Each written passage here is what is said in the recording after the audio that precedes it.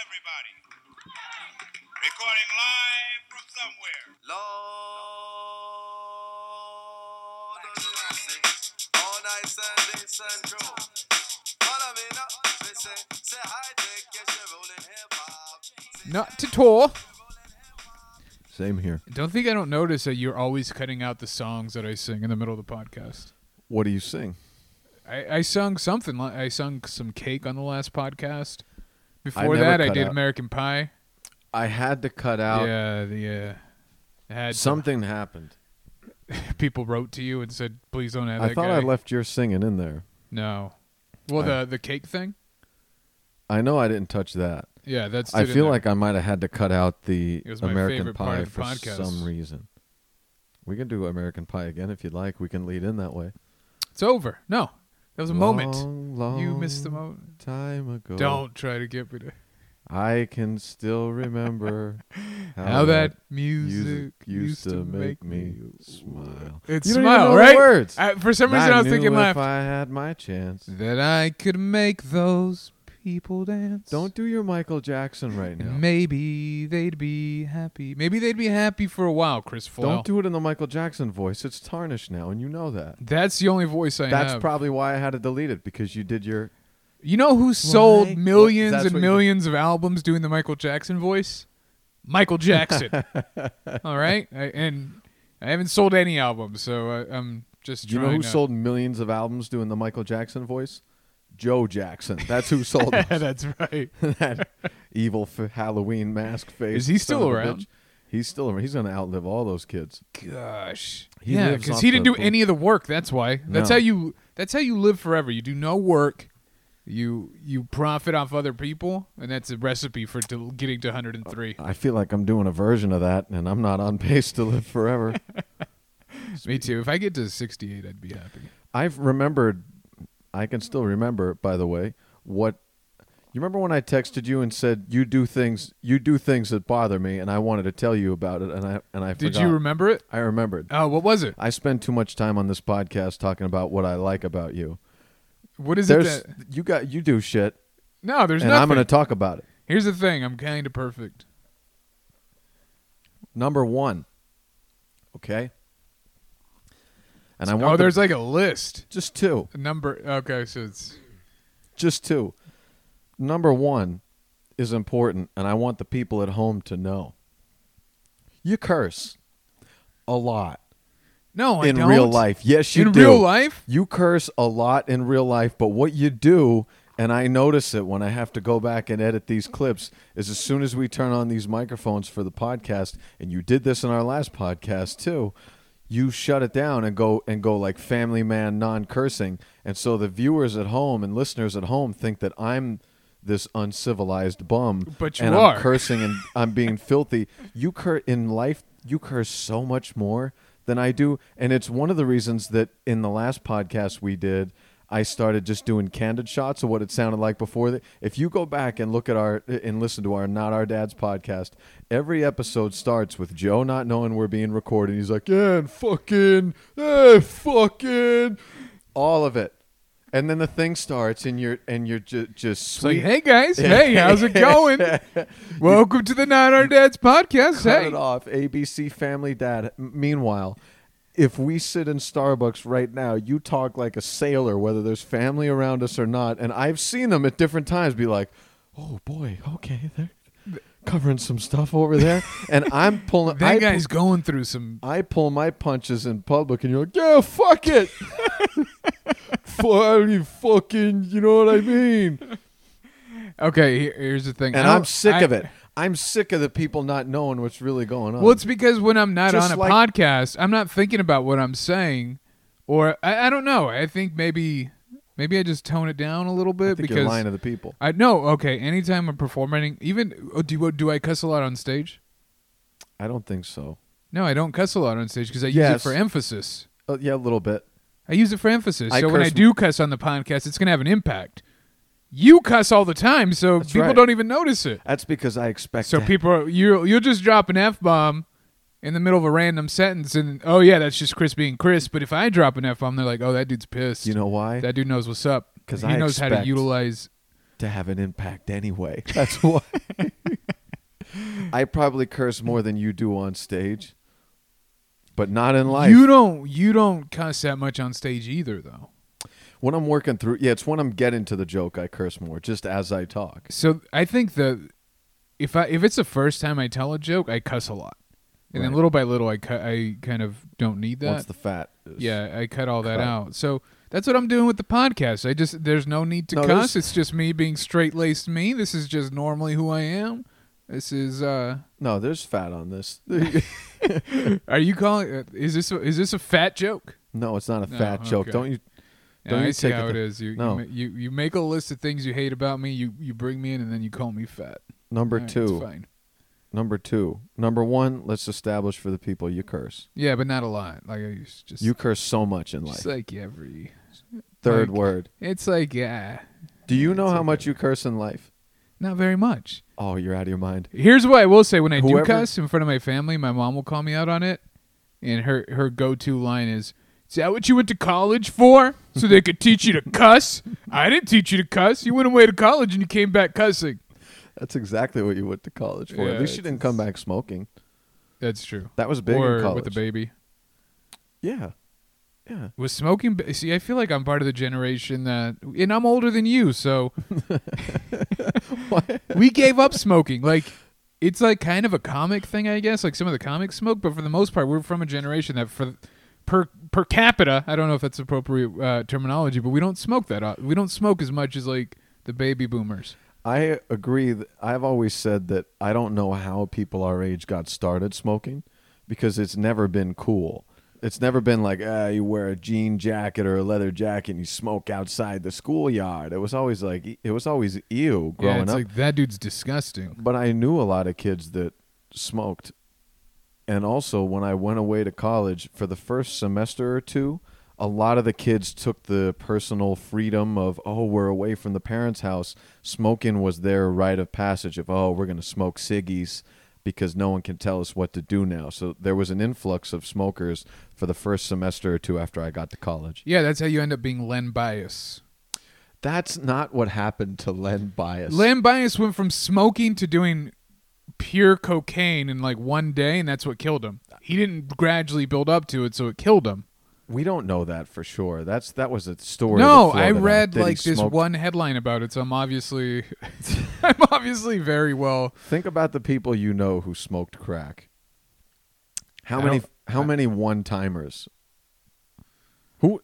All right, let me ask you this: how many people do you know? And we know some dummies. We know quite a We few. know some really stupid people. Not anybody listening to this, but for sure, couple. We for sure know some. We know some dumb folks and some weird, wild folks. How many people in their biggest achievement would celebrate said achievement by smoking crack for the first time? Who do you know that would go through a graduation or a big show or a big promotion and be like, you know what? You know what would help tie this whole night together? If I, for the first time ever, smoked crack cocaine. There's got to be a couple, right? Maybe they're not with us anymore. I don't know, man. They would have had to have at least done meth or something. I don't know the pyramid of drugs. So the Like story, I don't know if cocaine's worse than meth, or if I don't know if cocaine is worse than meth, or if meth is worse than cocaine, or where like LSD falls into this, or ecstasy, or like any of those Molly, whatever. Like I don't know any of that. I'm not exactly a personal authority on this. But But you're the law. I'm close enough to personal authorities to tell you that meth appears from some very close people to me to be worse than cocaine. Meth seems to have done worse to people I know than cocaine has. So I'm going to go meth worse. Is that like the top of the? Is that the top of the top? Nah, probably heroin's the one, right? See, I don't know if heroin and meth are two different things. Heroin's the one that makes me go, ooh. Like the heroin's the one, that's new level. Especially like injected, if someone injects heroin, that's a whole other thing. See, I That's don't know some- any of ooh, this, but I that's can tell you dark. like about 15 different cuts of meat that are probably killing me faster than heroin. What cuts of meat are we talking here? What's the cut of meat that you like most? I'm a cheap meat guy. What's that? Just like any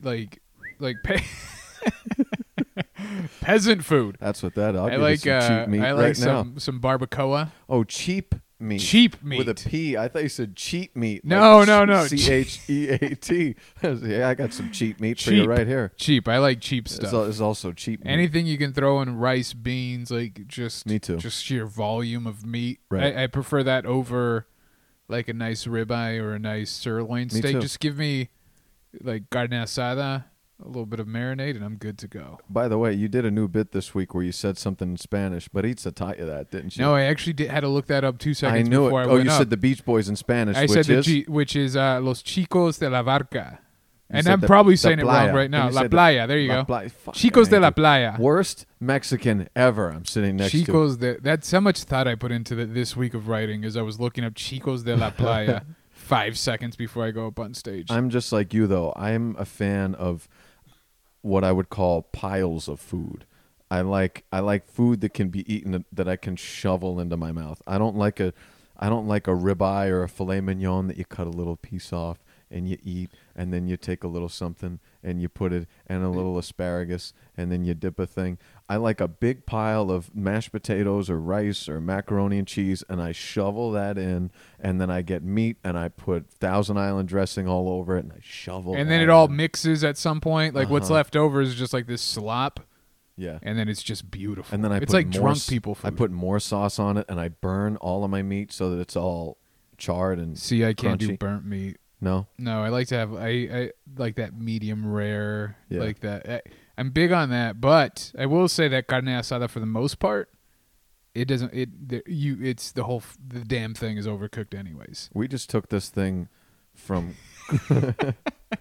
crack cocaine. It's a carne asada. That is the Mexican carne- crack cocaine. Carne I've seen carne asada ruin lives. This is true. So Lives okay, ruined. So the story on Len Bias was that they say he smoked it for the first time. and he smoked like the purest form of it.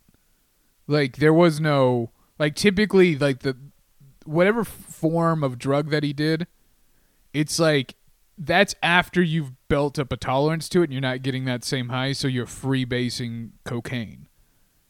Like you're not snorting cocaine, you're freebasing from like a spoon Right. after being drafted by the Celtics with the second pick of the draft. I'll tell you what, this has been going on to the Celtics for a long time, hasn't it? Have they lost a lot? Like, oh yeah, was it Reggie Jackson? I just mean generally. Lewis Jackson or Jackson Lewis? I don't know, one of those players. Generally, they've been set up to be in really, just like this year, a year ago, they were set up to be a team of longevity that would be a title contender for years to come, and then just implodes or explodes. Len Bias, Kyrie Irving, Reggie Lewis, Reggie, don't get Anthony Davis. I don't even know who a Reggie young Lewis Rick is. Fox.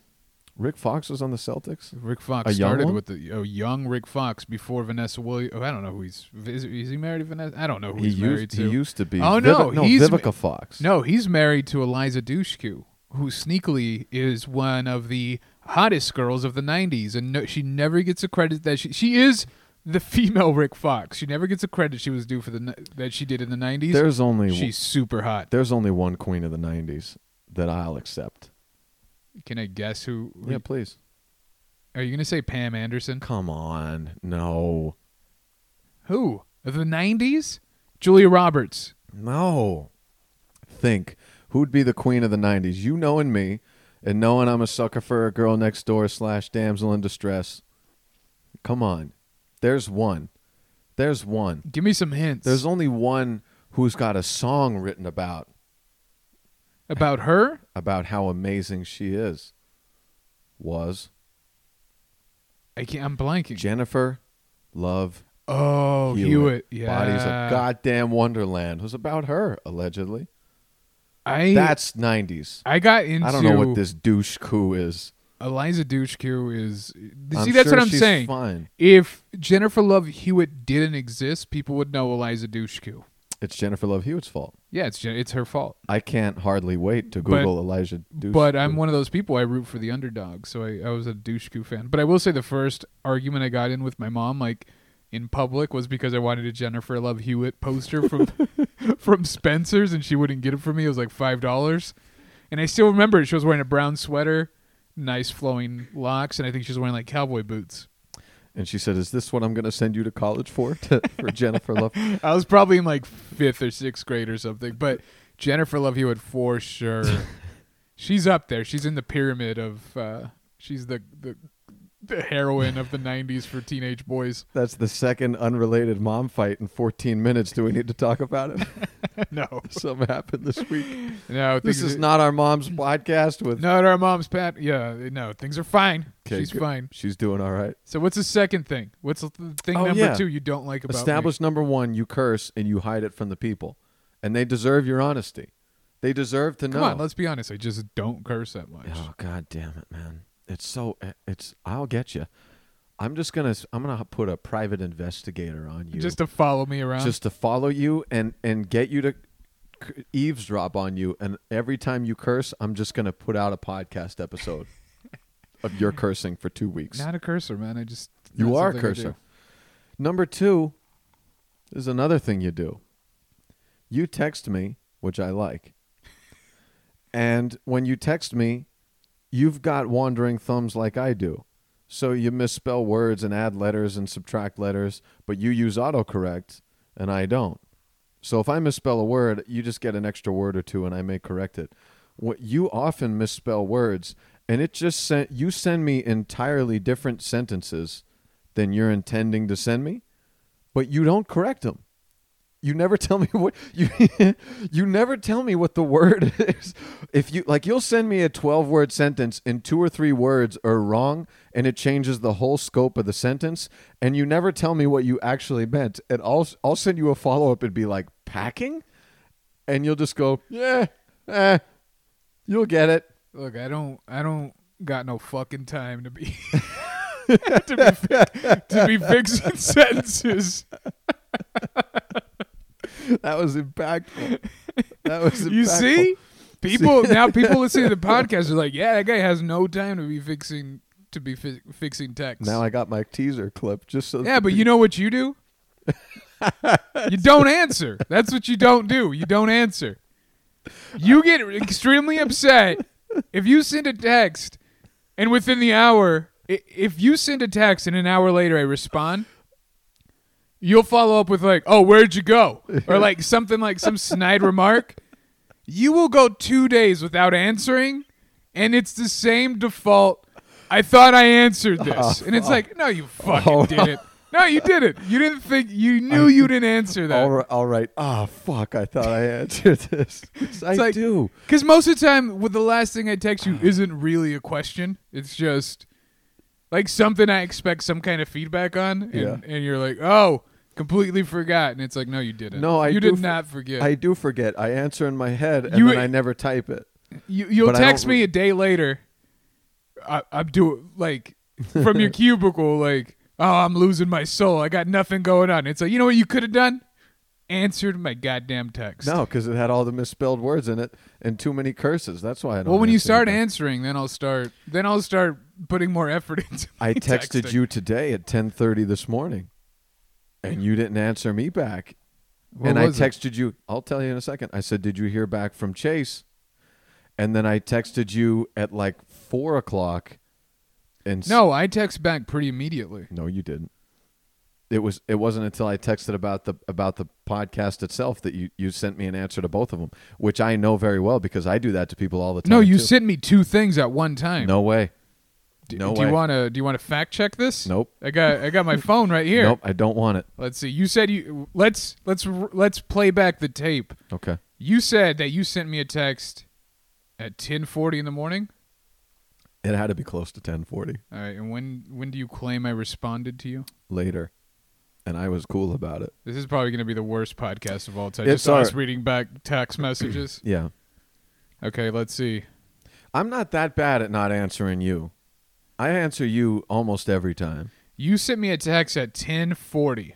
On the dot? 10:44. I'm the fucking best, man. Actually, I take that back. 10:45. I'm in touch with the universe. No, he said 10:40 and he can't take it back. 10:45. Nailed that shit.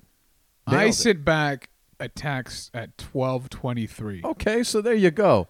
You were just fucking around at at work my today? lunchtime. Bullshit. Oh, you were so hard. So I was probably so busy trying to feed my family with my work ethic, and then at lunchtime I was like, you know what? Let me get back to We Chris. both know that's not true. Let me get back to Chris. You were dicking around all day.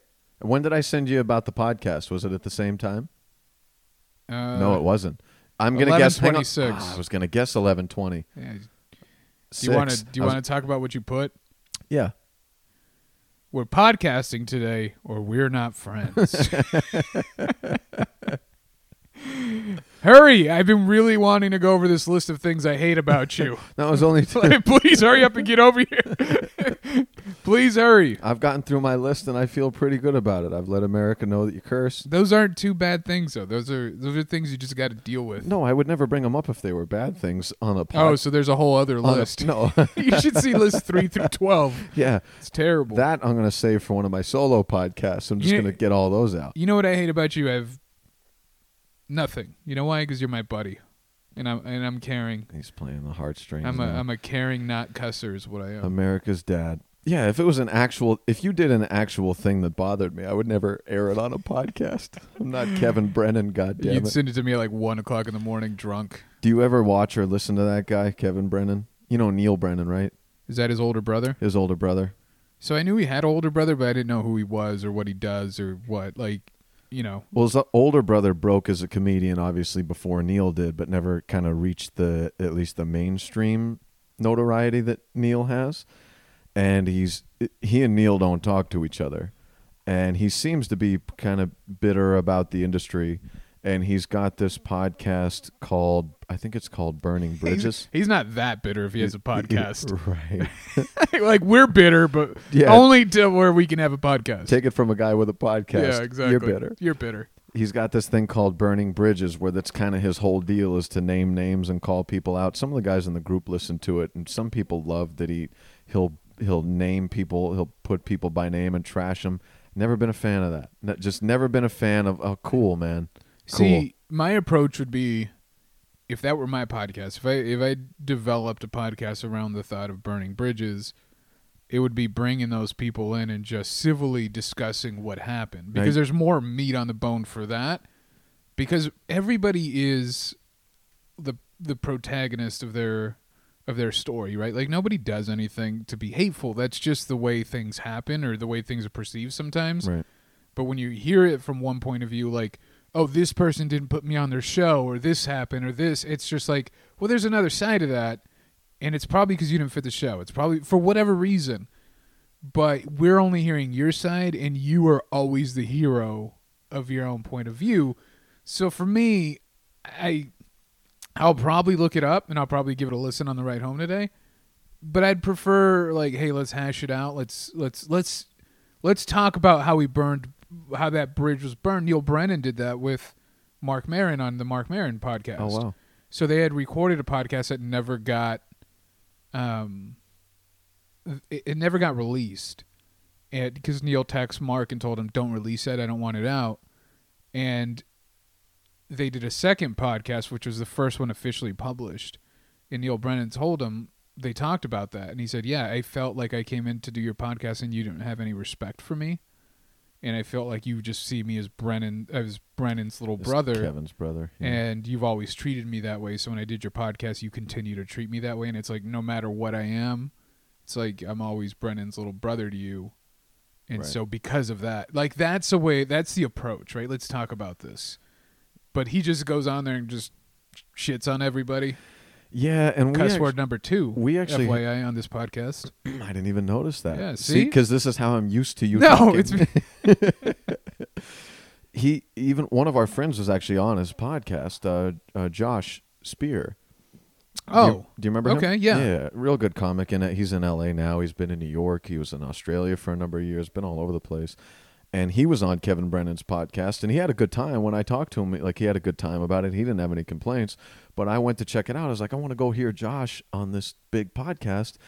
And just my observations on it were that the guy wouldn't let him, like, get a word. If you would just stop for a second, I would like to I know that feeling. Here, Josh. Oh, God damn it. See, number 3 thing I don't like about it. I know exactly where. So what was his part? Did Josh have beef with them before? No. They're he's buddies. Just on it.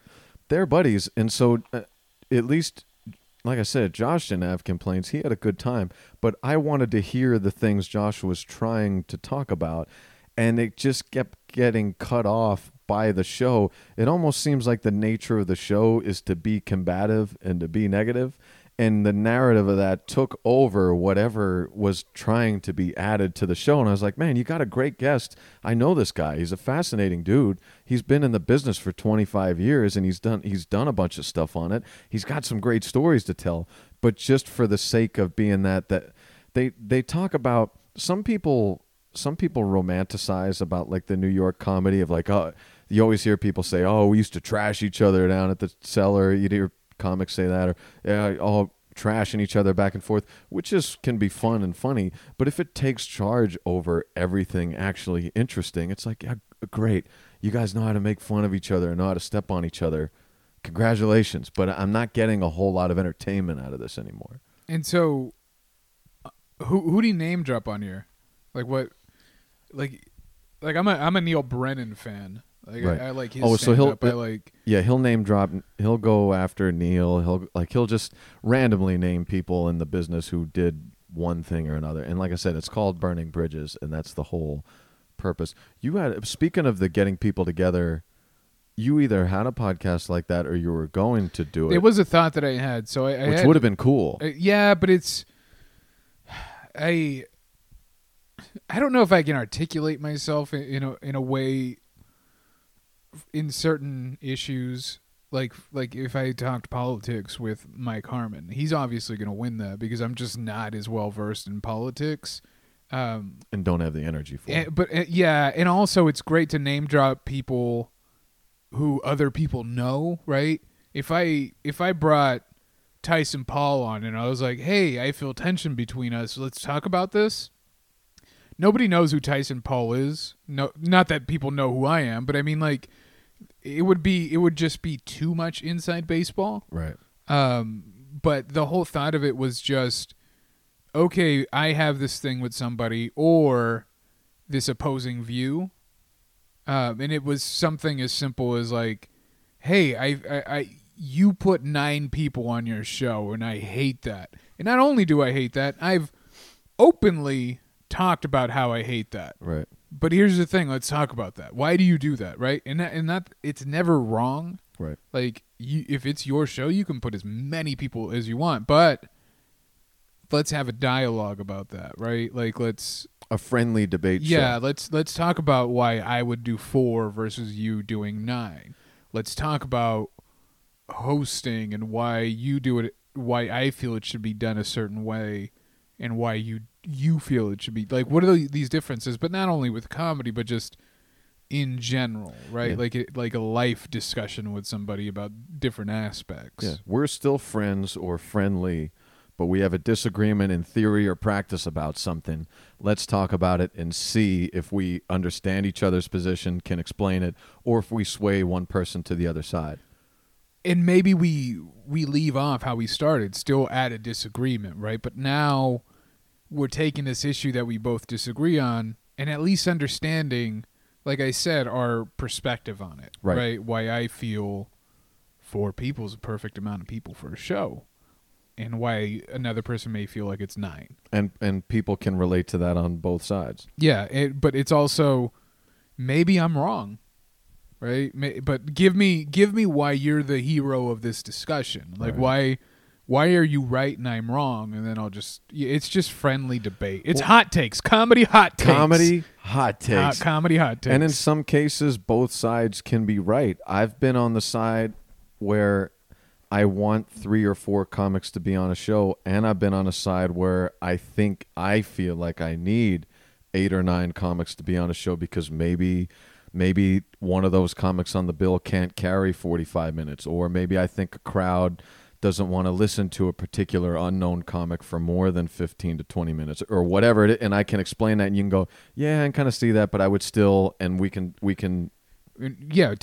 talk it out. So And I've been wrong plenty of times. I remember when I was running a show with Tyson and with Ernesto at a place called On the Rocks, and I was so set on having 5 comics on the lineup. That was 5 comics and a host.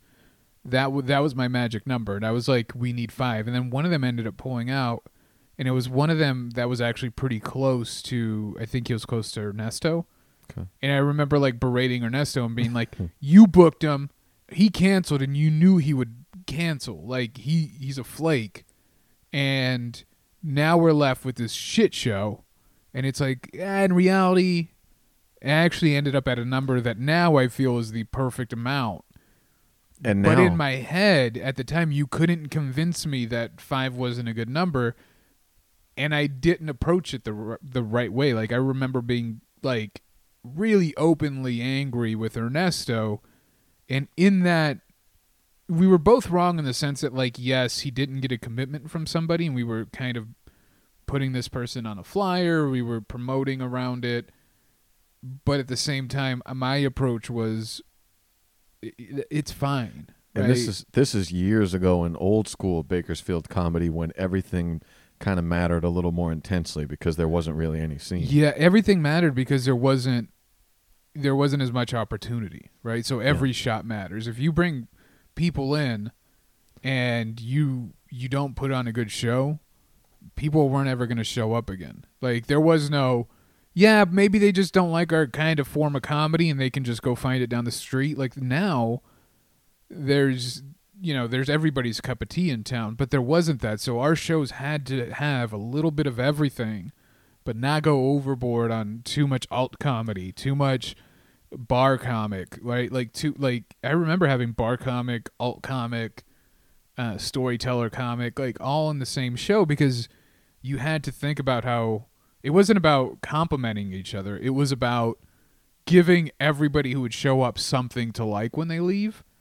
And if bar comic didn't show up, if alt comic didn't show up, now there's going to be people that leave that were like, okay, this whole show sucked, right?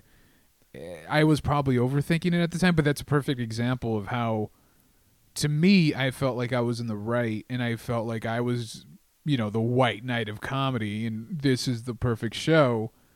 And I ended up like getting upset at a person I consider a friend, and they didn't do anything wrong. It's just I was the asshole in that situation. Well, and sometimes there's just natural tension. I had a marketing professor that used to in a couple words encapsulate what it's really tough to explain.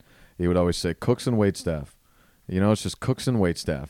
There are certain areas where either certain people or certain positions or classes of positions, no matter what happens, are going to fight. And when you're in a restaurant, there's a natural tension between the cooks and the waitstaff because the waitstaff has to face the people. The cook staff has to deal with mayhem in the back and manage all that. And the waitstaff is the first line of defense to the public that gives the thumbs up or thumbs down, whether you're good or not. But also, the waitstaff gets paid. The waitstaff gets paid. That's a lot tips. of tension. I used to be back of house before, like in college. I had a back of house job. And here's another source of tension. The cook's performance affects the way that the waitstaff gets paid, which is a problem.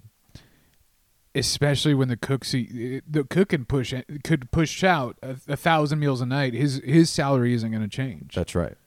But yeah, so it's one of those things where no matter what, there's this. They naturally ride each other. I have one right now in my venue that I run comedy stuff out of. There's one or two people that we have in order to run shows, we're going to have a natural tension with each other. And there's one person that no matter how diplomatic I'm going to be, it just happened today. No matter how diplomatic I'm going to be, this person's always got to say a little thing. Just got to say a little extra. It's something. It's just a nudge. Just a little something. Or if I come in with a good attitude to be like, hey, how do you want to work to try to be like helpful? Like, how do you want to work through this? I can be flexible. Is gonna step on that. It's gonna bore right through it. And I'm wired in a way, as you very well know, that handles that very poorly on certain occasions. And so there's always going to be a butting of heads between me and this person, no matter. It just happened 3 hours ago. Over nothing. Walk in with a check of like, hey, I want to start promoting this. Do you want to do it this way? It was a physical walk-in? Like you walked into Tembler today? I walked in, and I guess this person wasn't, maybe they just weren't expecting me, so they were their whole self at that particular time. And I was ready for it, so I was on the diplomatic side, but then, like I said, there's just that little extra, and I dragged myself out of there before I said the little extra, but I said a little bit of the little extra, and it's always going to, no matter what, it doesn't mean either of us is right or wrong. I'm right. It doesn't mean either of us is right or wrong. I'm definitely right. It just means that no matter what happens, me and this person are geared towards butting heads, and our main job is to now manage that so that it doesn't turn into a problem, and to do our best to harness it so that it helps for the shows, and just to not get derailed from it. And so far for 3.5 years, well, I guess 3 years, we've been able to keep it on the tracks, even knowing that it's always going to be there. But that would be a good conversation for like that podcast. Oh God! Like I couldn't imagine. Like if you had to sit down with said person and be like, okay, here's the thing.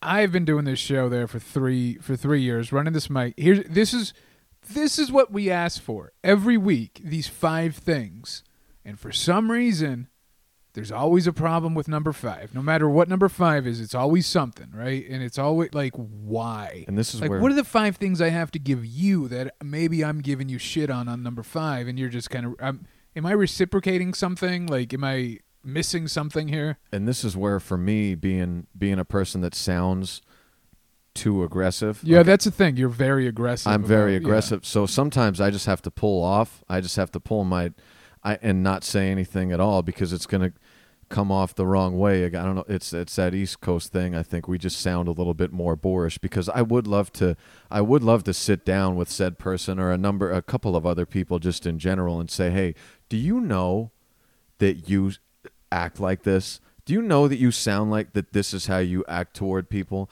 but that doesn't come off good. It comes off abrasive and like harsh from me. Well, because with you, a misunderstanding, like a perceptual misunderstanding of like person's actions, sounds so concrete. You know what I mean? Like it's like mean? It's not. In no way is it you misinterpreting what's being said. It's just like you. That's what it is. Yeah, like that's what it is. Yeah. But there's a chance that it could just be like, well, here's the reason why I do this. Yeah. But it's like, in your head, you have it kind of set that like you come from just a naturally like a little bit more combative corner. That's who you are. Yeah. So it's like, I probably articulated that really poorly, but no, I get. Do you know what I mean? Like it's like with you have to like calm you down. Yeah. To get like, so then we can talk about some shit like where cuss word 3, but I understand. Like that's what makes you. Well, I come from a place I feel like more conscious of things like that, because you're so close to a confrontation at any time. The people I know back home are more self-aware of their actions and what that's going to do either to other people or bring back on them. I always preach what I call social contract, which is if everyone acted the way that you're acting right now, what would society be like? And it could be small, like just small, mundane things. So you're in a crowded lobby, and instead of using headphones, someone starts listening to a song or taking a phone call on speakerphone with 12 other people in the room. All right, there's 12 other people in the room. Imagine all 12 of us pulled our phone out and placed a call on speakerphone right now. What this room would sound like, right? How do you not know that this is how you're coming off? And so me being extra self-conscious of my actions and how I'm conducting myself around somebody, if someone else doesn't do that, if someone else is just being rude for the sake or taking a dig at somebody or myself for the sake, it's an extra of like, I'm coming this way trying to think of how this would impact your day. how are you not doing? And it sends me into a tailspin. Because most people don't. They don't. They just here here here in this town. Here especially. And like I said, as I've moved out west, I've had to soften a little bit. But I come from the land of someone just going, "Yo, look at you. What the fuck's the matter with you?" Yeah, that's not how we operate. You here. never hear someone say, "Look at you." This is the land of passive aggressiveness. That's right. No one here. I've never heard someone say to another person here, "Look at you. What the fuck is wrong with you?" Here it would be like, "Oh, I guess we're all just listening to our music out loud. All right." Like that's how we. That's our form of. And like, that's what happened to me today. I got a passive aggressive. Oh, maybe we could just. And I wanted to go. Oh, do you want to talk about 1, 2, and 3? But that's normally what I do. But I didn't. Do you want to talk the specifics? But I didn't do it today. I let the concrete go. See, we're softening you. I'm definitely. You've become softened. I've softened a ton. I've had to. You can't survive back home now. Because you just sound like such a douchebag here if you don't soften a little bit, which I feel is unfair, but I've accepted it. It's the tax. It's one of the taxes of. Yeah, welcome to California. Right. Welcome to Central. Well, it's not. This is just a California thing. I don't know. I've been here majority of my life, so I don't know. I couldn't function back east. You do okay. Me? Think about me living in your hometown. No, you do okay. You would do fine. I just passive aggressively just like. That's why we get along so well. Though. So we don't have air conditioning in this establishment now. Okay, good. oh, good. Only 2 ice cubes. Fine. Yeah, I don't think I'd survive back in your hometown. No, I can barely survive in this hometown, so I think you'd do fine. I don't know, man. Speaking of aggressiveness, in your I like that you always transition us into the next thing. I appreciate. I got it. I want you to know I appreciate the alley-oop. Of course. That's when I did your podcast, the Free Lunch Kids podcast, you were the point guard for me. That's true. That's true. You were that one podcast that I put out. And I got to tell you, it was nice. It's nice. There's a little more pressure when it's your thing, right? And you got to just like you kind of you're the assist man. You hear that? But I want to let you know I appreciate it. Awesome thing number one about me. I'm very very appreciative of. Yeah, that's one of the awesome things about Joe is he recognizes when I do something nice. In 10 years, speaking of my aggressiveness, have you ever been in a real, like an almost physical confrontation with a heckler? If it's another comic, we won't do names. Anyone. Because my last episode that I just released, it was the hecklers episode, right? It was a brief hecklers episode, but off the top of my head, I think it was 5 or 6 people that I came too close to putting hands on, or them maybe wanting to try to put hands. I'm not a very physical person, like just in general. It's just not my nature to get physical or like want to, fight, so to say. I get more upset with comics that are on the show with me than I do most audience members, because audience members, for the most part, if they ran into a show, I just show up, there's this comedy show, I thought we were going to be celebrating somebody's life, but now here we are with this comedy show. Yeah. I don't blame them for that. Okay. Like, I don't blame an audience member who thought they were going to come have a drink and get to hang out with their buddy, and now they have to shut the hell up because I want to tell jokes. What about one that buys a ticket and is a piece of shit? See, I always feel, not always, this isn't always the case before I throw out a blanket statement. I feel if you have a good host and a good opener, that should reduce any amount of heckling that anybody else is going to experience, because I feel like a host should acknowledge, let them participate a little bit, and then make it very obvious that we're moving on now, right? And that's how I typically try to handle a heckler, where it's like, I'm going to give you a little bit, and then I may even let you win the exchange, right? But then I'm going to acknowledge the fact that it's time to move on, and if I have to acknowledge you again, I'm gonna get everybody on my side, and I'm gonna let the crowd take care of this. Like I'll say something along like, "Can we get this guy to shut the fuck up?" Right? Yeah. Cuss word 4. Like I'll bring everybody into it, so it's not me versus them, because my fear on stage is to have the crowd turn against me, because I need them. I need them for the rest of my set. I need you to be emotional with me when I need you to be emotional. I need you to laugh when I need you to laugh. I need you to be on board with me, but you're not gonna be if you turn on me. And if I show myself, if I let a heckler take me out of that, and I step out of my act, I stepped out of my set to acknowledge them, and then I turn into the asshole, I will let them interrupt my set. I will not let them ruin my set. I will not let them derail me for what I'm trying to do the rest of the night. The only times I've ever had problems with hecklers are early, because I didn't know how to handle it. Immediately it was like, let's get mean. And you have a microphone in your hand and you're 3 feet on top of everybody else, and you think people like you, so you think that when you get off stage, people are going to have your back. Right? Like you think, oh no, I'm funny, people are here to see me. Nobody's here to see me. The Chris Flail under the voice reality of nobody's here to see me. So you think you're going to step off stage and people are going to have your back. I learned quickly that that's not the case. Nobody's here to see me. They just are. If I'm lucky, they're here to see a comedy show. So initially, when I first started doing comedy, it was like, okay, I'm going to berate them. I'm going to make fun of them.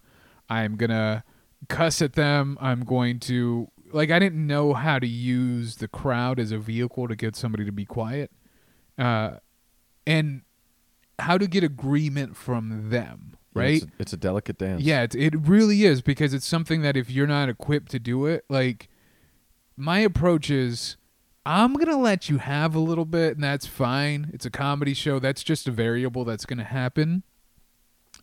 But I'm going to make everybody else agree with me that you need to stop. Right. And then I'm going to make you agree with me that you need to stop. Right? It's like, are we done? Yeah. I'm just going to ask you a simple, are we done? Are we good? Can we move on? And if you say yes, then we can move on. And most typically that always works. Like they're quiet the rest of the time. And you're in the point, if you do that if they keep going, you can have them escorted out. Yeah. Hey, let's get them out of here. I will play back and forth with you for a little bit, but if you try to make this whole set and night about you, you got to go. And that's where I feel like, as the person on stage, whoever's on the show with you, if you've acknowledged it and you've moved on once or twice, to me, one of my many unwritten rules, comic who went up already, it's their job to escort them out. If it's not the venue's job, right. Because they're not going to lose anything because they already went up, right? There's no, hey, that's the guy who took out that heckler outside or whatever, right? It's them. Hopefully, there's enough awareness to be like, okay, I'm on the show, or I was on the show. Now they're interrupting the show. I should probably get them to be there's locally, like, there's a lot of comics that will do that, and I've actually seen it. Like, hey, you got to go, or hey, like, I'll be the bad guy here because there's no reason for me to be the good guy anymore. But I can't say I've had a guy threaten to stab me when I was on stage once. That was me. On Union. And I just told him, like, I'm going to fight you. I wasn't going to fight him. And then I Was this on, where at on Union? That was on Union. It was a place called Vinny's Bar. I might have told, I may have touched on this on an earlier podcast, but it was a place called Vinny's Bar. I'm 8 months into comedy. Oh my God. And it was me, my buddy Chase. Okay. And we're just not fit to be in this establishment. But at the time, there's literally anybody who would open their doors to us, we'd be willing to go and put on a show. Right. So, I mean, and Chase is like an alt comic. I mean, not necessarily alt, but he's more political. He's a very smart writer. And we're talking to people who are, we're on Union. And not like Union how you and I think of Union, like Rocket Shop Union. We are in below Iron Horse. Like this place is closed now for a reason. Okay, for those of you not from Bakersfield, when you are on a show, no matter where you are in this city, when you bring up Union Avenue, it immediately elicits relatable laughter of like, oh, I know you were in some shit there. Yeah. Think about, all right, the worst street in your particular city. That's Union. It's either Union either is the worst street that we've got, or it leads to the worst streets that we've got. All of the bad neighborhoods flow off of a particular place in Union. And there are all these crazy bars and restaurants, a lot of which decide to try comedy. So we've been to a bunch of them. Now, on the other side of Union is one of the best places that we've got, and it's our home of comedy. That's the Rocket Shop, and it's on what's called the nice side of Union. But in order to get there, you get off the highway and drive for 3 or 4 blocks through just pure madness to get there. I mean, you're looking at prostitutes, drug dealers, More prostitutes, violent crime incidents, selling exotic birds for some reason, transient people, stolen property, and that's on the right side off the highway, which is the good side. If you make a left, you're just in the Terror Dome at this point, and that's where you were. That's exactly where we were. We were at the very end of Union, and this bar is a biker. It's this really weird like mesh of like bikers are there, but also cholos. Do you think it's still in business? No, I know it's not in business. I know 100% that it's not. I love when 2 groups of savages live in somewhat harmony. Yeah, it's like a cafeteria in San Quentin is what it's like. Like inside of here, there's rules, but when we leave, we're gonna stab each other. Yeah. But we like this bar, so nobody get in fights inside of this bar. It's a demilitarized zone. Yeah, so it's like this real common place where they share ground. Well, we did a comedy show there, and I was doing a bit. I actually still have the bit. I don't do it too often, but it was about. Was this just you and Chase? It was me, Chase. I don't think Tyson Paul was on the show, but it was so early that Tyson Paul very well could have been on the show. Yeah. But I know me and Chase were on it, and maybe one other a guy named Bobby Dietrich or something. Okay, he was on the show. But it was very early on where we're still getting our feet wet. Like we don't know how to handle anything at this point. We don't know that this is probably a bad idea. We don't know what we don't know. There was nobody to be like, hey, maybe don't do a show there. Maybe you're better off being at home writing. Maybe you're better off being at a bookstore and reading a book about jokes. Maybe you're better off online researching other places. Like literally anything we could have done with the time would have been better than that show. Because you might not come out of here. Exactly. So sorry, you were doing a bit. So I was doing a bit. I do this really old bit about joining a gang. And I still I still bring it out every once in a while. Yeah, it's still okay. People steal your punchline for that. Yeah. I don't know if they know, but I know. I know. No, I'm kidding. I don't. No, they take it. I'll see if you get to it. Yeah. And so I'm up there and I'm talking about, part of the bit is like talking about how there's a lot of gangs where I live, and I should probably join one, or I was thinking about joining one, or however the bit plays out. And there's obvious gang members in this place, and I'm up here talking about how I want to join a gang. And when a guy heckled, I don't even know at what point in the joke he heckled, but my immediate reaction was to say something along the lines of like, yeah, of course you fucking say something, gang member, right? Like, yeah. And he didn't take too kindly to that. And once again, I'm 3 feet above everybody else. Right. I have 8 friends there. I'm telling jokes. I think I'm funny. I'm not funny. And I'm 8 months in. 8 months in. And so, there's this thing about being on stage where you put me on the spot. And if you haven't been doing it long enough, you immediately react with like being hateful or just doing something that that in 5 minutes when you get off stage, you're immediately going to regret. You shoot for the epic takedown instead of doing whatever needs to be done to address the situation. You're not trying to be graceful. Like when I first started dealing with hecklers, I always wanted to shoot for the epic takedown. And then I almost got in 3 fights, and I'm like, well, we can't do this. Every single night. Why is this happening? Oh, it's me So sometimes someone yells out and you go, that didn't really affect the room. I'm going to pretend I didn't hear it. Yep. But back then, 8 months in, you don't have any of that wisdom. You're just throwing all guns at whoever makes a noise. And when you're when you're doing comedy that early on, you think everybody hears everything, but they don't, right? Like, so it may just have thrown me off that this person said something, and therefore I'm going to point them out. But in reality, looking back on it, I don't know, like, if I had gone up there today, if it really affected the room, like you said, it may not have. But then I called him out and kind of berated him, and he said something along the lines of like, "Oh yeah, fool, when you get off, I'm fucking stabbing you." Oh God. And I'm gonna guess that this guy follows through on his threats, because immediately as soon as I got off the stage, the bar owner took me through the kitchen, like had to escort me, because the bar owner kicked him out for threatening me, but then he told everybody at the bar he's going to wait for me outside. So he exits through the front of the bar. So he's escorted out. I didn't have to initiate that. The bar owner took him out. But then the bar owner immediately after I get off stage is like, "Hey, you got to go. It's not safe. I'm going to take you through the kitchen." And I walk through the kitchen, and this has obviously happened a lot before, because like it doesn't even phase the kitchen staff. Like, this guy's just walking through. This is like the complete opposite of Goodfellas. Complete opposite. You know, when he walks through the kitchen because he's the big boss, like he's the man, and they Yeah. can put him a table right up front. Nope, not me. Yeah. They escort me out. He has one of my friends start the car, meet him around back.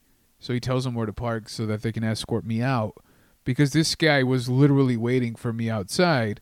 And I'm 21 at the time, 20, 21, something like that. Like, I had to be 21 because I could be at the bar. Basketball jersey, I'd bet. Yeah, well, actually, funny enough, we had a sponsor for the show. Oh. And we were wearing the sponsor's T-shirts, something I would never do now. Oh, no. Something I would. Who was the sponsor? It was a tattoo parlor, and the tattoo parlor gave us shirts that we thought were cool. That's actually cool. So it was like, okay, we're wearing, and they actually kind of fit the theme of the place, because it was like this, like Dia de los Muertos T-shirt. Yeah. But they took me out back. They took me out, and that's probably the biggest, like, the thing that stands out to me the most when I think of like hecklers. That's pretty harsh for your first year of comedy. Yeah, my first year was a complete roller coaster. As I'm sure like everybody else's first year is, but with hecklers, like dealing with hecklers, I don't think I learned how to deal with them until about year 2 to year 3, when somebody literally had to sit me down and be like, "Okay, this is what you want to do." I was at I think what Ventura Harbor Comedy Club. And I took down a heckler. I cussed a lot in doing it, and now I know you kind of use that just more as a tool. So we've heard. So, for impact, I'm just saying, Yeah. cussing. If Yeah. you're gonna cuss, make it have a little impact. Sure. But when I went out back, I was talking to one of the comics. He's like, "Yeah, you don't want to mess up the show for everybody else. Like, you don't want to make it awkward for everybody else, and you don't want to make it awkward for the rest of yourself. You want everybody on board with you." But before that, it was like you. I mean, not to that extreme. Like, I didn't want to end up on YouTube taking down a heckler or anything like Yeah. that. I just wanted. I spent all day thinking about what I was going to do tonight, and then all of a sudden somebody's trying to throw me off. So it's like immediately it's just like anger, right? It's Right. like, you don't know what I've been doing all day, and I've been working on this joke for 3 weeks, and I'm finally going to get to tell it, and here you are, you're funnier than Yeah. him, and you want to be like, "I'm going to shut you down." The same way that he used fear over you to say, "I'm going to stab you in the parking lot." You want to do the same thing to him and go, I'm gonna stab you with this joke." I'm going to stab you with my words. Yeah, my jokes cut like razors. But here's the thing: if you're Puto.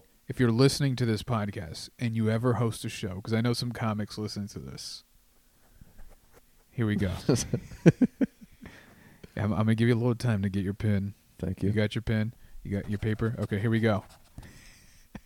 That's going to be a good sound effect. Don't start any show off by asking 40 questions in a row. Absolutely not. Because what happens is it automatically, don't ask questions of the audience. You can say, "Hey, how's everybody doing tonight?" Like, that's fine. right? You can ask simple questions, but if you ask polarizing questions up top on a show, do we have any 49er fans in here? Woo! Oh, boo. If you have a Raider fan, boo. If you ask 40 questions, what happens is you're going to get people who are like, okay, we've established that we can just yell through shows, right? So now I'm just going to be this person. I came to be civilized. You let me be an animal, so I'm going to be an animal the rest of this show. And that can turn off a crowd to the next comic. This brings light into. I was going to tell a story about a time when I creeped out a crowd one time by getting too real with a heckler. It was at a Tumblr show. You might have been on it. What show was it? It was just a showcase of regional people. So I had Zaleski on it, and then Josh Spear I had up next. And I think Anna closed out the show, Anna Valenzuela. Okay, I don't think I was Los on that show Angeles. because I haven't been on a show with Zaleski. So Zaleski likes to do a lot of crowd work. Yeah, Zaleski's somebody you want at the end of a show. Fosters the chaos. I knew that, but for some reason it didn't register in my brain. So I should have been ready to deal with. I know. So Zaleski goes up, does crowd work, and has it like they love it. It's a great set. Some dude keeps yelling out. He's wearing a tank top, and it's in like February. He's just that guy. He's in the crowd, and he's got decent arms, and he just wants everybody to know it. Like that was me. He did some. That's Joe. That was me. He did some curls that day, and he thought that 250 people would be going, instead of watching the show, would at some point in the night look at each other and go, wow, look at how nice that guy's arms are. He's that guy. But they were just regular arms. He was just that guy. They're just regular arms. I wouldn't fuck him. That's what I'm saying. And I like a good set of pipes. Everyone knows that. Everyone. So Zaleski. That's going to have to be one of the promos. It should be. Zaleski is on stage, and he's dealing with this guy. And everybody kind of wants the guy to shut up because he keeps talking, but Zaleski keeps kind of handling him and then starts poking at him a little more and like inviting him in and then smacking him harder, but in a nice way. And then he gets off stage, and what I know is that in Tumblr, you can't really see the crowd. So Josh is really good at doing crowd work too. But he likes to do crowd work in a New York sense where you're just diving into the crowd. You can see the crowd. They can see you. It's conversational. This is just a heckler yelling out in the dark. Like Zaleski was crushing by calling him Jeff randomly, the way people call wall punchers Kyle now. And the crowd was loving that. But he couldn't see the guy. I know that Josh wants to do his jokes or to be able to have a conversation with a crowd member that he can see. And only one of those is an option. So it's my job to get the crowd back to accepting monologue at this point. And this guy I try to transition, and this guy steps on it. And I try to transition, and this guy steps on it. And I say a little thing to him, and the crowd laughs. And then he keeps talking, and me, just off the top of my head, being East Coast Christopher, goes, buddy, look, I'm going to tell you one more time. You got to stop talking. I'm about to bring up the next comic, and if you keep talking, I'm going to be off stage, and I'm going to come down there to tell you to stop talking, and that's going to go really bad for you. And that's what and right. That's the same reaction you got. And they didn't go like, ooh, he's in but trouble. I mean like they seized, and the crowd went, oh, he's mean. Yeah. He's going to hurt that guy. I wasn't going to like tussle with the guy while Josh was on stage, but to them it sounded like, oh, he's going to beat up that guy if he talks again. And now I creeped out everybody, and I'm like, just kidding, everybody. Here's Josh. Yeah, you crossed the line. I crossed their line. You crossed the line. And that happens like when you're going back and forth with somebody where, like in a group, if people are making fun of each other and then somebody crosses, and then it just stops everything. That's what that does to a comedy show. It just stops. It made it awkward. I call it youmadeitreal.com. Yeah, and it's like, oh, And a host, if he's too playful with the crowd, can fuck the other people on the show. That if a host goes, "Hey, who's married? How long you been married? 20 years? Ah, you're not having sex anymore, are you? What are you doing? You doing anal? Come on, tell me the story." For 20 minutes, and then you come up and they start yelling out, and you go, "Hey, I'm gonna have to ask you to stop." They look at you and they go, "Why? The host just let us talk. You must be a bad comic then if you can't. Oh, be funnier." Yeah, and what happens is, I'm talking about a very specific guy as a host. Sorry, go ahead. what happens though is like most people who come to a comedy show, I think at some point have thought about, oh, I would like to do comedy. I enjoy comedy. Obviously, I'm at this comedy show. Here's the thing. I don't like going on stage.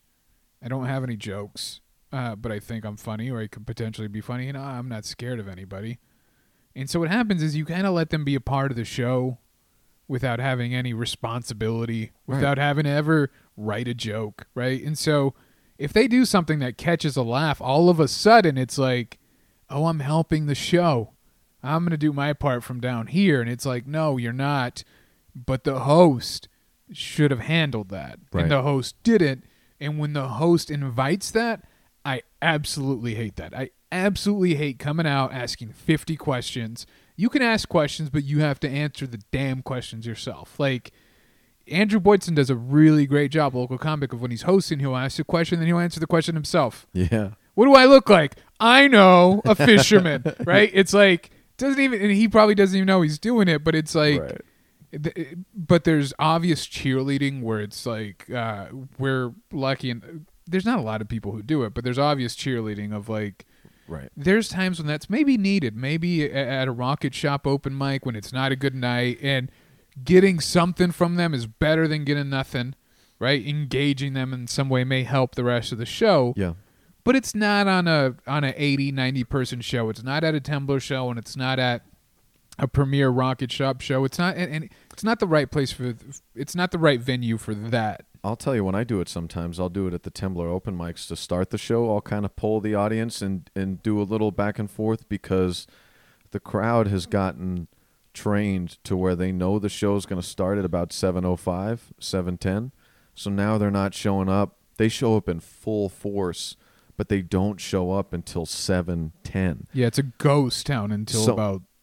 Yeah, till then. Right. So I start the show, and as I start the show, there are 30 or 40 people still walking in sometimes, and chairs getting set. And for one thing, I got to take the bullet to make sure that the first comic doesn't have to deal with that as much as I can. And two, I want to work on my shit too. That's why all my sets suck at Tumblr. That's it. Because I'm always number 3, and people are still walking in, and they're not ready for me. Well, they're not. The host sucks, so I have to go. The host is dog shit. He's always trying to fight people. No, but that's actually something I fight with at Tumblr, because I'm always 3 or 4, and the crowd is still coming in. Still haven't had their first drink yet. Still haven't had the first drink. Still waiting for their order. But it's kind of why. I mean, I do it because I most of the time need to get out of there and raise some kids. But it kind of helps in a weird way where it's like, good, I'm uncomfortable and I should be. Right. Because like at Rocket Shop, I'm a lot more comfortable. Not lately, but I mean, I'm a lot more comfortable there. Right. And it's too easy where you should put yourself in difficult situations, like sign up first, second, third. Yep, that's why I do hosting, being up first Tumblr. It's why I do last at Rocket Shop. And every week, this week was no exception. By the 11th person, I'm going, why didn't I just sign up 6th? I could be out of here right now. There's another 80 minutes before I even go up. But it forces you to like, I'm going to feel like killing myself unless I drum up the thunder. I have to give what I've got, or else this is going to be a disaster. But also, you don't want to have wasted your whole night. Right. Like, if you stood there for 90 minutes of comics, and you're going to go up and you're going to not do well, or you're not going to give it your all, like... But I know me. If I went up 5th, I'd go, fuck it. Yeah, I'll do a little work. Yeah, like you do. You kind of chuck and jive a little bit. Yep. There's not as much sunken cost into going up 3rd or 4th or 5th. Where if I stay till Rocket Shop and I go on dead last, like I better have a really good set, right? Because I don't want to leave having wasted an hour and a half of my life and got nothing from it. Right. Where I didn't try anything new. I didn't do it was just a complete time suck for me. I mean, other than the great sandwiches that they have there. Sure. Yeah, They have fantastic sandwiches. Yeah. Great chicken fingers and French fries. Can't beat it. Can't beat the lineup of, and every once in a while they got the New York strip steak special. Yeah, you're a weird eater there. Esther, best waitress of all time. She's really on top. She's of the things. best. She's the best of all time. She knows exactly when to come. Refill your cup. She knows exactly. She knows. Yeah, she does. She knows the whole what's deal. up. So, back to Vinny's. After that night, did you ever go back? No. Oh, good. So not only was it my last show there, it might have been one of the last days of Vinny's, period. That bartender must have done some shit in his life, huh? Y- If he threw, all right, the guy who threatened to stab you, the bartender had to grab you and say, "Hey, it's not safe. You've got to leave out of the back door now." That same guy said, "Yo, out of here." Yeah. And the guy listened. Well, I mean, I'm sure he doesn't want his establishment closed down. Like, it's, like, hey. Right, but Like, look at Martini's. 9 people get shot in the parking lot. All of a sudden you're not around. Allegedly. They got shot, definitely. Got shot. But Can you believe that shit, by the way? Knowing yeah, all the I people, do believe it. Knowing all the people we antagonized in there, and weeks after it was the first time someone was shot. Because it's Comedy at Martini's was like elevator music. Like they're gonna pay attention every once in a while, but it's hard to offend people who aren't listening. But to think of how close we all must have been to being shot. I mean, speaking of when you're only a year into comedy, the instinct you have to just trash hecklers, add to the fact that that's the only thing that they ever responded to, add to the fact that they were, some of them were violent, a lot of them all were of them. violent people. All of them. Add to the fact the atmosphere around that time, which was much more vicious than it is, because it was, no one knew who they were yet in the group, and no one had filed into certain roles. It was kind of anarchy as to who was going to take the reins of this thing, and so there was a viciousness. There was nobody to go, "Hey, be nice to each other and don't just trash whatever we're at." And so it was anarchy. Yeah, it was Royal Rumble. Imagine how close good reference. Imagine how close we were to getting actually shot and stabbed there. Yeah, because people who show up to Martini's aren't people who have small egos. No. They're people who are from the streets, like me. Like There's people who cuss a lot, not like me. They're people who are just, you don't want to poke the bear with those people. You actually are kind of from the streets. No, I'm very much from the streets. And I gotta, man, that, I don't like it. I don't like that you can use that chip. Look, I gotta let the hood know I'm still here. God damn it! You're too you look like you do the taxes for the streets right now. Like I wish the people, they will see the golf shirt you're wearing. Oh, jeez. Straight up State Farm khakis right now. Nice glasses. You got a pillow on your lap for. I mean, this is not. Yeah, but you know how I'm from the streets. You know how you should know. These pants are breathe friendly, right? They're flexible. For that big old. This golf shirt is it also same thing. You know why? Because at any point, I may have to run. Take this shit off. I may be fired or have to run, and I got to be ready for that. I think that's why we hit it off so well from the get-go, is because you're from the streets. I am. You get it. I have a decent amount of street cred. You get it. I do. While other people probably look at me and like, this guy's a fucking maniac sometimes, you go, no, I get it. Yeah, I get where that, I see where that is. Yeah, there's just something innate in you. That's Rage. I'm a rage-based organism. It's at your nucleus. That's my but I don't like it anymore. I want to switch. We don't like that we're like this. No. This is just who we are. I would love to switch to an alternative source of energy. Yeah, you know what I would love to be? I'd love to be just the guy who pays $10 to go to a comedy show, guy who goes to the cubicle every day and just talks about their new Traeger grill, or just talks about how they're trying a new recipe from the Oprah recipe book, or hey, did you hear about this, or hey, JCPenney got to sell on this, or just talking about the sales because that makes you feel important. Hey, that's pretty cool. Yeah, but can you guess how much I got it for? Because I'm special. I got a sale.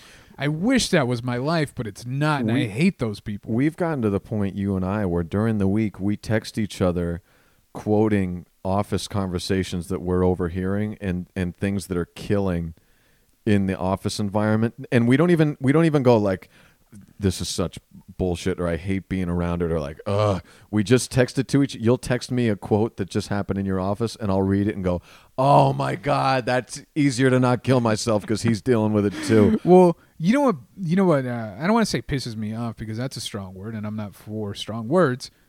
But you know what irritates me the most about that is that every once in a while, somebody I work with, somebody I've worked with, somebody in that arena, will be like, oh, like, hey, I heard you do comedy. Like, yeah, I do comedy. Like, oh, what are you into? I used to write comic books. When I was younger, I used to write comic books, and I had this illustrator, and I was trying to do this thing. Cool. And it's like, wait, you had something that you used to love to do, and you gave it up. Quit. You gave it up. And I've heard you talk about how you like your steak 5 times. And I've heard you talk about how your sunflowers are growing at home. And I've heard you talk about all the list of chores you've had to do. I've heard you have 20-minute conversations about what your kids are up to. I've heard you have 30-minute conversations about your 401k. And the one interesting thing that you have, that one nugget that probably separates you from the rest of this office, that makes you you, that if you could do anything, you'd probably still be doing that comic book. You wait until right now to tell me. You should have led with that, right? Yeah. Because that should be you.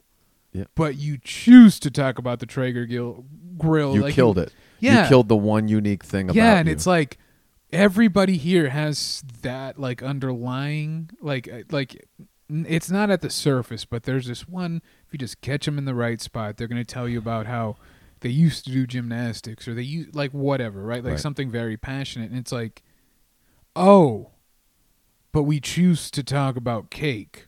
Right. So we're as a group deciding that we're going to talk about our favorite Costco cake, but we're not talking about your comic book. We're not talking about how you were a third place gymnast. We're not talking about like all these things that make us us. For some reason, we walk in the store, we're just neutered. Like we just stop talking about those things. We just stop being interesting and have these really bad conversations. And I love everybody I work with. No, I don't. And I love a lot of people who I've worked with before in the past. 1 or 2. But it's like, can we have those conversations every once in a while? Can we take our little 15-minute meal break and talk about these things that are gonna kind of endear me to you? Yeah, I just shut down. I do. I just shut down. I go into this blank stare, and I just go somewhere else in my mind. And if I'll catch a buzzword, maybe I'll pop back in later. But I'll just even when some of my more interesting friends are having mundane conversations, you saw it happen to me at Tumblr. There were a couple comics talking politics, but not really talking politics, like talking the politics sentences that you hear all the time. And I just zoned out. And you're like, you said, "Are you okay over there, buddy?" And Jose, this new comic, said to me, "So you don't like talking about politics or anything, man?" I said, No. I don't mind talking about it, but if it's like the first 20 sentences that like most people in any given position talk about, anybody can say those. So I don't need to say them. I'm just gonna zone out and like worry about the set. I'll jump in later when it gets interesting, if it gets interesting. But spoiler alert, it doesn't get interesting. It almost never does. Yeah. I was in a meeting the other day, and I think I texted this to you, where it was a team meeting, so we're all sitting there, and I'm sitting next to this guy who's a good guy. Like, he's a real nice guy, but we only go so far. And we like, "Hey, how are you?" talks. And he has this coworker who just joined the team, and the coworker comes in and is looking like, "Oh, where do I sit?" And my buddy who I'm next to goes like, "Oh, you can sit anywhere you want." And the coworker goes to sit down next to him, and he goes, "Just not that one." And being a new like just the instinct to pull the notebook back and not sit there, like thought that the guy was serious for a second, but he was only kidding. And it destroyed in the meeting room. You would have thought Chappelle walked in. You would have thought Chappelle just walked in and closed out his last special, the O.J. Simpson callback level, crushed the room. And I'm sitting there. I'm just trying to go to my happy place and be away of, because I want to stand, again, me being too aggressive, I want to stand on my desk and look at everyone and go, are you fucking serious? Are you all fucking serious right now? I've said actual funny shit in these meetings, and you all don't know what to do with it. And he just makes everybody feel strange. Yeah, exactly right. What is wrong with everyone? Who is making you act this way? I enjoy the work I do. No, I enjoy the people I work with. Still right? a lie. On an individual level, I like everybody. What I don't like is this isn't necessarily only at my office. What I don't like is just having surface level conversations with people. Yeah. I don't like that all of a sudden we're in this space for 8 hours together and we have to talk about our kids. We have to talk about like all these things in the moments that we get to talk to each other, right? And I get it. They're safe conversations. You know, I get that, but I just want to get to know people just a little bit. Just give me a little under the surface. Just tell me you used to be a painter. Tell me something about yourself, because I need that to believe you're more than Doug from accounting, right? Like I need that to be like, hey, I like this guy because of XYZ, because I'm not going to decide if I like you like contingent on how your Excel report looks. You know what I mean? Like I want to know you a little bit. I only got one window into that in an office workplace environment ever, and it was when I left my last job. I gave my 2 or 3 week notice that I was going to be leaving, and it was kind of a shock to a lot of people. And for that last 2 weeks, I think because people knew I was leaving, or people went like, oh, he must not fuck around the way that most people who get hired here do, because the place that I worked at last is very much people get hired there and it's a great job and it's a great place, and if you're anyone but us, and they stay there for like 35 years and retire. But also, like, I don't know what I would do if I left this place, kind of like, not only like it's a good place that you like, that I would want to stay for 35 years if I've got to work an office job, but most people are like, I don't know what would happen if I left this job. Yeah. But I'm like, there's still somewhere in my brain going like, I can't believe I don't live in my car. I don't give a fuck if I don't work at this place, if it's not where I want to be. Like I still have, so I made the decision to leave, and when I did, it kind of sent shockwaves to some people of like, wow, I thought he was one of those. A lifer, and there's also a very specific model of person that like got hired and wants to work his way to mid-level supervisor and will go to Kazakhstan to do it if that's what it takes, and just move the family over there, and you know all that just shit. Run through that whole thing. And in that 2 week window, it gave people the impression that they could just be candid and honest with me. And there were maybe a half dozen people in the building that just started telling me who they really were. And I wish I could leave. It was not even that. They're just like, they would say like, I'm not like the standard kind of person. I'm not the cookie cutter like is in this building either. Let me tell you some shit about me, like and I got to learn, like people started telling me when they would do coke, like people would people would tell me like their party stories, people tell me what they're really into, their hobbies, talk about how they felt about what they actually went through in their divorce. It was an amazing 2 weeks. And it's like you kind of, I want those conversations, not all the time. I want them all the time.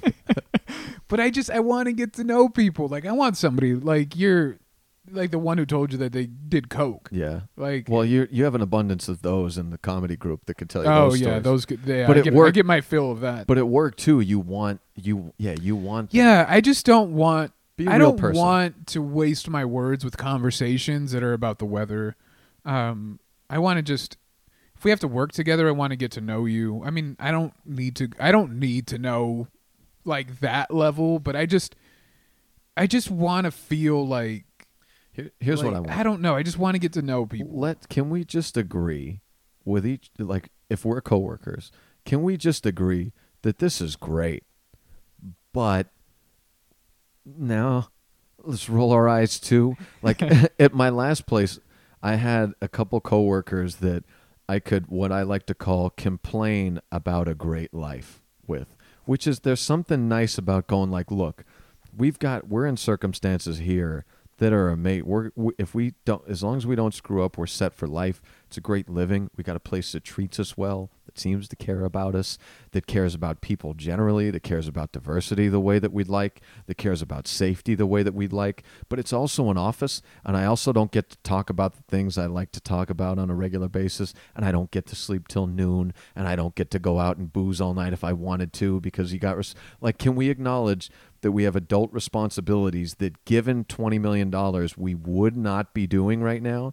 We would love to go do the comic book thing or whatever else. This is a great life, but also if there were a way we could leave it behind and just go travel for 3 years straight, we would. Can we roll our eyes about the amazing life that we have? And I don't have any coworkers like that now. As soon as I bring up like, this is kind of bullshit, right? They're like, no, this is great. I'm like, I know it's great, but it's also bullshit. But you know what brings that out of people though?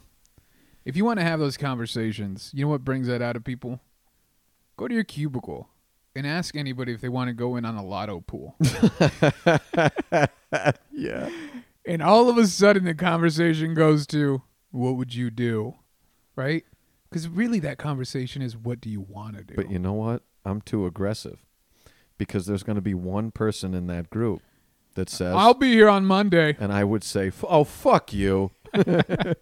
I'll be here. Yeah. Oh, go fuck yourself. I love to work. What's wrong with you? I have a professional chip on my shoulder where I do try hard at work because I feel like I always come at it as like I'm the dumbest person in the room and I can work harder than everybody else, and I just feel that that's how I level the playing field. Yeah. But I am like, I just want, if I'm going to be spending 8 to 10 hours a day at a place, I do want to have conversations like, look, I get it. I have to stand up at meetings sometimes, and I have to. Okay. We all have to be serious. We all have to run these reports. We all have what? Okay. I get to stand up at meetings once every 9 months. I talk to people. No, I'm very, very low on the totem pole, so no, I don't get to do very much. But I try to take pride in what I do, but also I like to just step away for a second with people. Right. Not with whatever your title is. I don't want to step away with, consultant of this or like blah, blah, blah. Like, can I just get to know Kyle? Like, can we just talk about not surface level things? And we don't have to go super deep, but right. I don't want to have, I wish I could make a list of these 30 conversations and never have those conversations again. Just post them in your post them. And as soon as somebody brings them up, get a little post-it and put it back. Like it's like, oh, it's Traeger girls. Okay, not talking about that. We are not talking about that from here on out. You just point to it on the wall. You put your index finger to it and go, no. Weather. No. Weather first up. Oh, first up. God. Let's not talk about the weather. Second up. Let's not, like, whatever. If you have a story about your kids, ask yourself this question first. Would anyone want to hear this story if it weren't their kid? That answer is always no. Sometimes something really happens. But if not every Monday. Not every Monday. Kids are an important part of life. They're beautiful. They're awesome. Here's the thing. Nobody cares. Like, I do sets about my kids. Here's what I want. I want someone to go, I went to a dance recital to see my kids, and I can go, oh, what was that like? And you get to go like, oh, I was there 4 hours. Now, I loved when my kid went up, but when I had to watch these other goddamn, or like just an honest moment. Yeah, that's an honest conversation. Because those are the conversations I have all the time. But if you have a person that goes, you say, what did you do this weekend? And they say, oh, I went to my kid's dance recital. And then for the next 18 minutes, they go, it's funny. We taught Macy to sing blah, blah, blah. But when she got up there, oh my God, she said blah, blah, blah. And the music teacher almost dropped her wand. You wouldn't, bang, I want to shoot myself in the bang. I've had people seize up because I have a pretty unorthodox way of raising my kids. I just don't hide them from anything. Right. I don't treat them special. And I've told people that. Like, and You've people told the seize listeners up. that. People seize up. Like, people would be like, oh, I'm putting my kid in piano and doing this and doing that. And they'll ask me, or like it'll come up and I'll be like, yeah, I don't know. My kid's not very special. Like, I mean, they're special to me, right? Like, my daughter is the light of my life. So is my son. Here's the thing. They're not the light of your life. But I will say, and that may be working out well, because while your son is he's still too young to really know. It's still too young to know where he's going yet. Your daughter, I think, is actually going to be a remarkable person. I hope so. For real. I hope so. Like, for real, she is a remarkable child when you speak to her. Because you know how you try, in my head, in order to be special, people all your life have to make you feel like you are not special. Yeah. Right? Because then you have to work for it. Or you just genuinely become the best version of whatever it is you're going to end up being, because nobody's like being like, hey, go this way, go that way. I've brought my daughter to comedy shows. She's done comedy, right? But like, I don't take her so she can do comedy.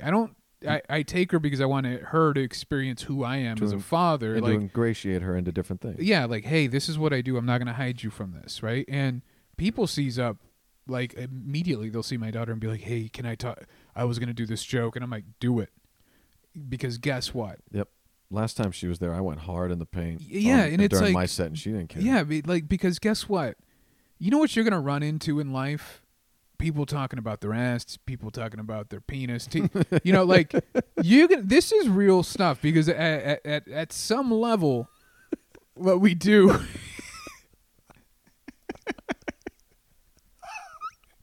You know, your apartment and run into people talking about their penis.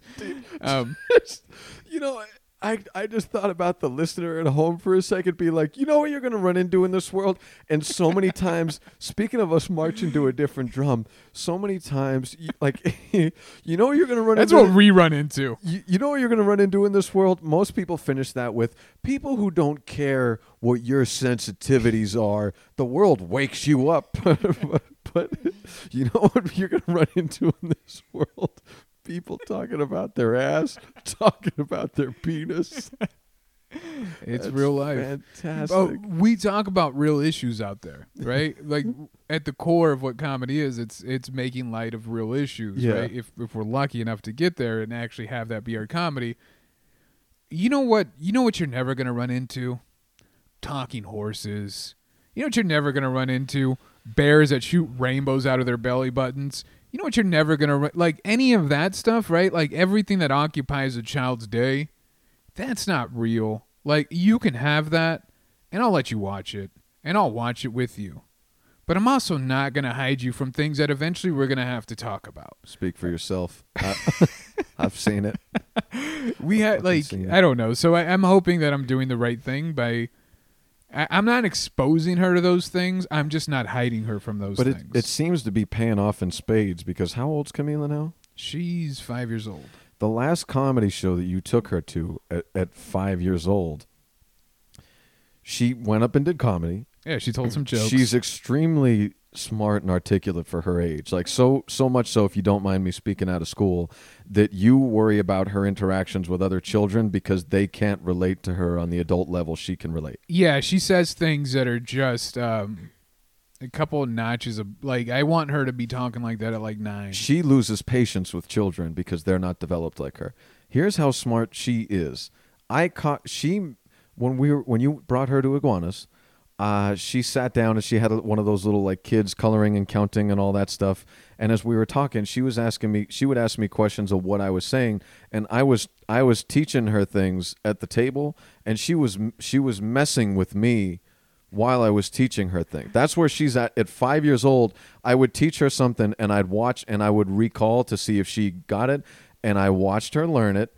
And when I brought it up and I said, "Okay, Camila, remember what's 10,000 plus 1,000?"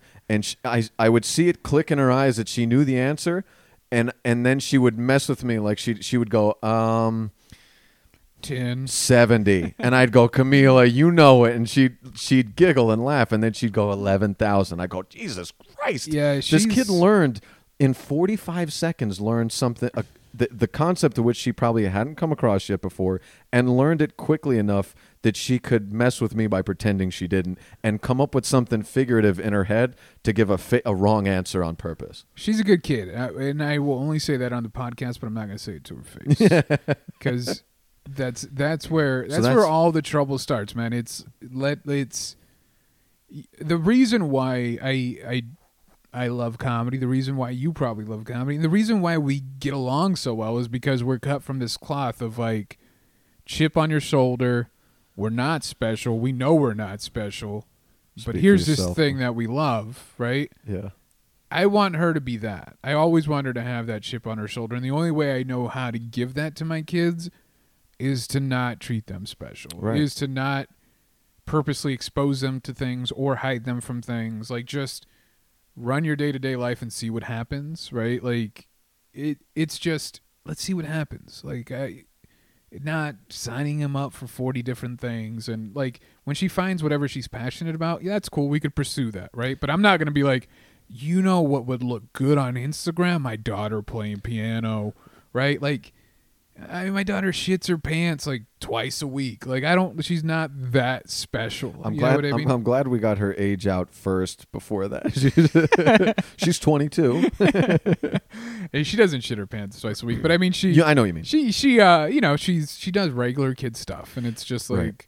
We'll see what she turns and into. Also, the way you exposed her to comedy is cool. You brought her, and she wanted to go do jokes, so you let her go do jokes, but you didn't like, we're going to teach you're going to be a comedian, and you didn't take a clip of her and try to do like, look at a 5-year-old does stand-up, everybody. Yeah, no, what I did with her is just, if she likes it, hey, we're going to go to this. I'm going to go tell jokes. I took her out the first time. She just watched. Second time, she told me she wanted to do jokes.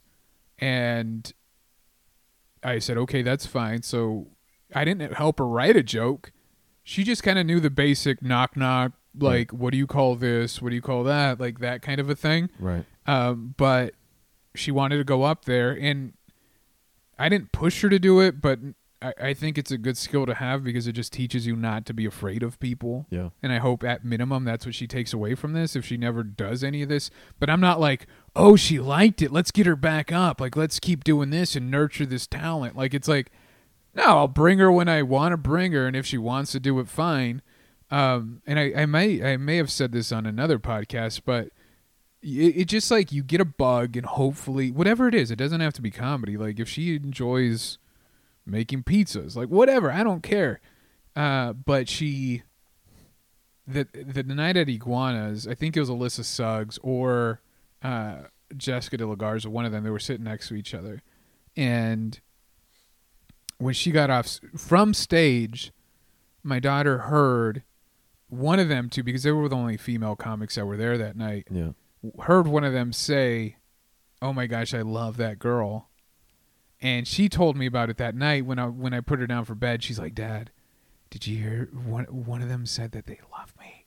And I'm like, oh, she's gonna get it. Like, she's in for something. But she's like, it meant a lot for her, to remember that. Right. So she liked that, but I'm not gonna push her to do it. Like, if she sees it now. It's fine. At a young age, and if she finds it, she finds it. So you've exposed her to that in a no pressure way. You exposed her to baseball in a no-pressure way. That didn't seem to be the thing. No, not her thing. She still talks about how it's not her thing. That's so... That's how I know that's not her thing, because she'll be like, hey, Dad, remember we played baseball and I couldn't catch the ball and I just wasn't that good? And I'm like, yeah, I remember. Remember that. You weren't good. Yeah, like... Did she say, like, I hated that? She hated it because she just isn't... She's not fast, right? She's not... athletic. Also great for a kid at a young age to know what they don't like. Yeah. To just go like, I don't like that shit at all. Like, hey, guess what? You suck at that. And that's okay. You're going to suck at stuff a lot. Yeah. More often than you're good at things, you're going to suck. Perfect for comedy. Yeah, perfect. I just want her to just live life, man. Live, man. And then when her big night comes, I want her to step off stage and just... celebrate with a big old thing of cocaine for the first time. Yeah. For the first time. Cocaine. Crack cocaine. Once you make it big, and only the night you make it big. And only the night you make it big. Smoke crack cocaine and a cigarette. Crack cocaine. I guess that's as good a place to end it as any. Yeah, I think so. Unless Do you have anything else you'd like to discuss? I'll make a list of things I really dislike about you. My And I'll two bring that things back were for another nice. podcast. See, here's the thing. My two things were nice, and they came up organically. You're going to come up with a list now just to hurt me, and that's different. That's different, folks. I hope you all It'll recognize burn. that too. Long, long time ago, I can still remember how that music used to make me smile. And I knew if I had my chance that I could make those people dance, and maybe they'd be happy for a while. But February made me shiver with every paper I deliver. Bad news on the doorstep, I couldn't take one more step. I can't remember if I cried when I read about his widowed bride, but something touched me deep inside the day the music died. So bye-bye, Miss American Pie. Drove my Chevy to the levee, but the levee was dry. And them good old boys were drinking whiskey and rye, singing, this'll be the day that I die. This'll be the day that I die. Did you write